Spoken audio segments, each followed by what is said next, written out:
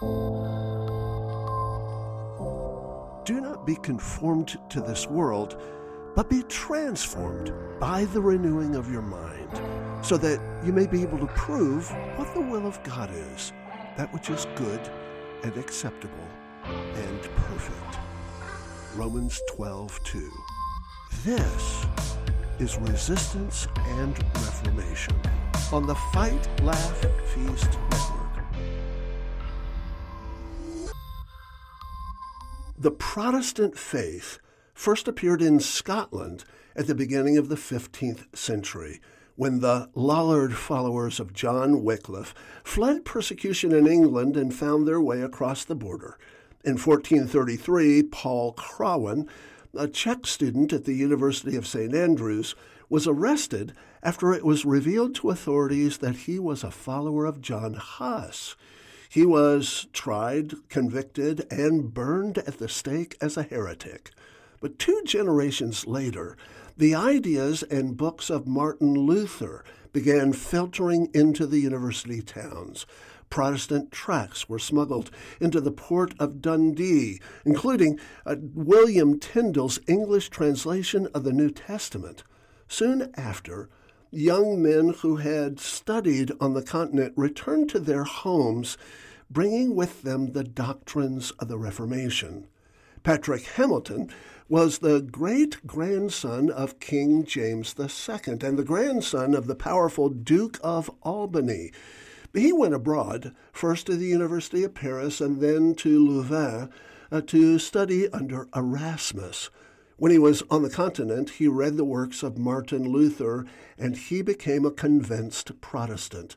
Returning to Scotland, he joined the faculty of the University of St. Andrews, but his preaching and teaching ran afoul of the local prelate, Cardinal James Beaton.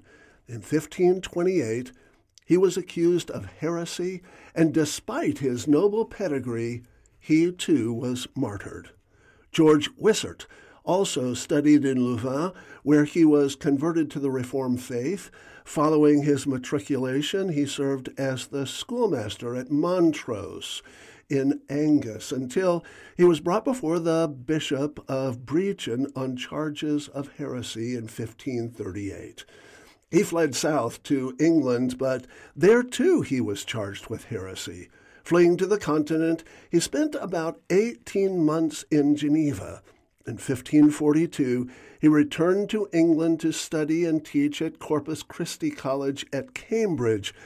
By now a zealous Protestant, an able scholar, and a fine preacher, he was asked by several nobles sympathetic to the gospel cause to return to Scotland to launch a reforming work there. John Knox, a Catholic priest who was then tutoring at St. Andrews University, was attracted to Wishart's message. Knox offered to serve as a bodyguard for the evangelist. He had been born in Haddington in East Lothian. He obtained a fine classical education, and at the age of 16 he was sent to pursue further studies at the University of Glasgow. Though he distinguished himself as an astute scholar, he left the university without obtaining a master's degree. He was ordained into the priesthood in 1530 and served as a pastor and notary in his home village before finding the message of George Wishart so compelling. Knox carried with him a large double-edged sword and stood at Wishart's side as he preached to large crowds throughout Fife. The threat of persecution was ever present, though, so Wishart somehow convinced Knox to return to the safety of his home.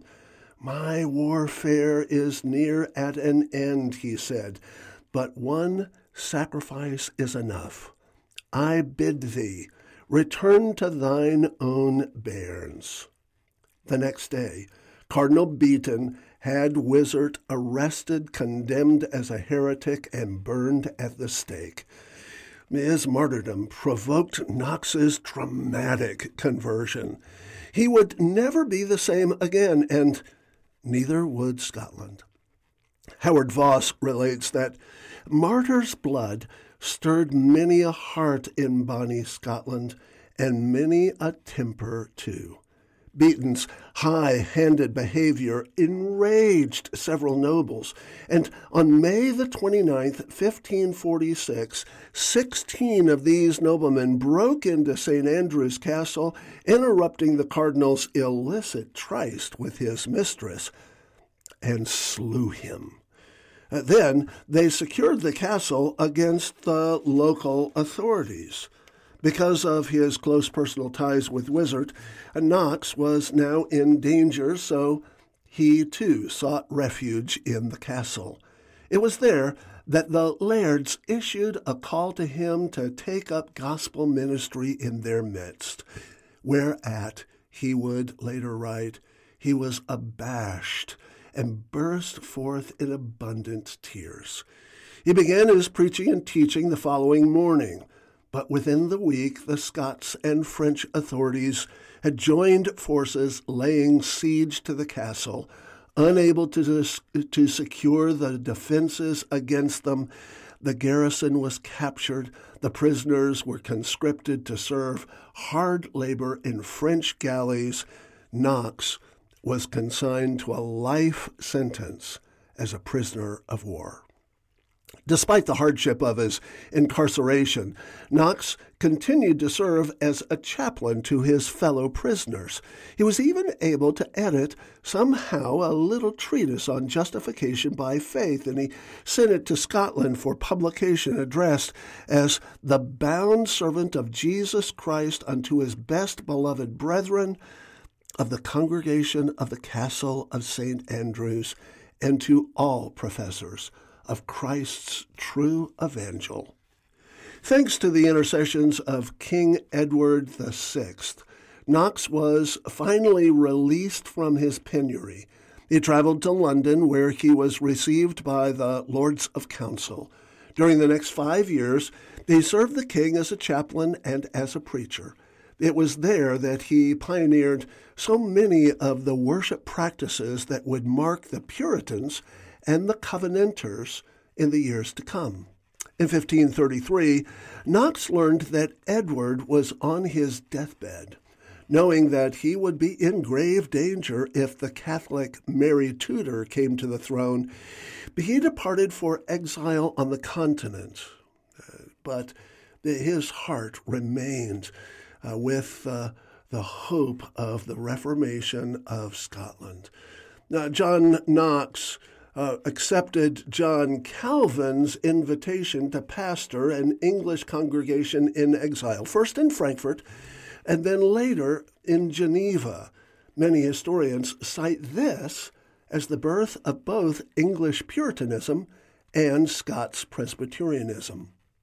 It was during this time that he wrote a whole bookshelf full of books, including The First Blast of the Trumpet Against the Monstrous Regiment of Women, a polemic aimed at Mary Guise of Lorraine, the Regent Queen of Scotland, and Bloody Mary, the Queen of England. While his sojourn in Geneva was filled with blessing and grace, he never ceased to long for his homeland. His persistent heart cry was, "Lord, give me Scotland, or I die." At long last, he could endure the separation from bonny Caledonia no longer. He departed from Geneva in January of 1559. The Reformation swept across the land in a torrent. Knox became the pastor of Giles Kirk, the great cathedral on High Street in Edinburgh. Within just a few months, the Scots Parliament renounced their allegiance to the Regent Queen. Then, when she died the following June, they agreed to settle the ecclesiastical questions by an appeal to the Scots estates rather than to the throne. Though much intrigue, plotting, conspiracy, betrayals, and violence would ensue over the next 20 years before his death in 1572, Knox's heart cry was gloriously answered. As he lay dying, he asked for the 17th chapter of John's Gospel to be read aloud, saying, "Go read where I cast my first anchor," referring to that day so many years earlier, when as a poor Catholic cleric, he first trusted in Christ. He died November the 24th, 1572, having faithfully undertaken the work of both resistance and Reformation. I'm George Grant on the Fight, Laugh, Feast Network. For more information and for resources, go to georgegrant.net or adoringgod.org.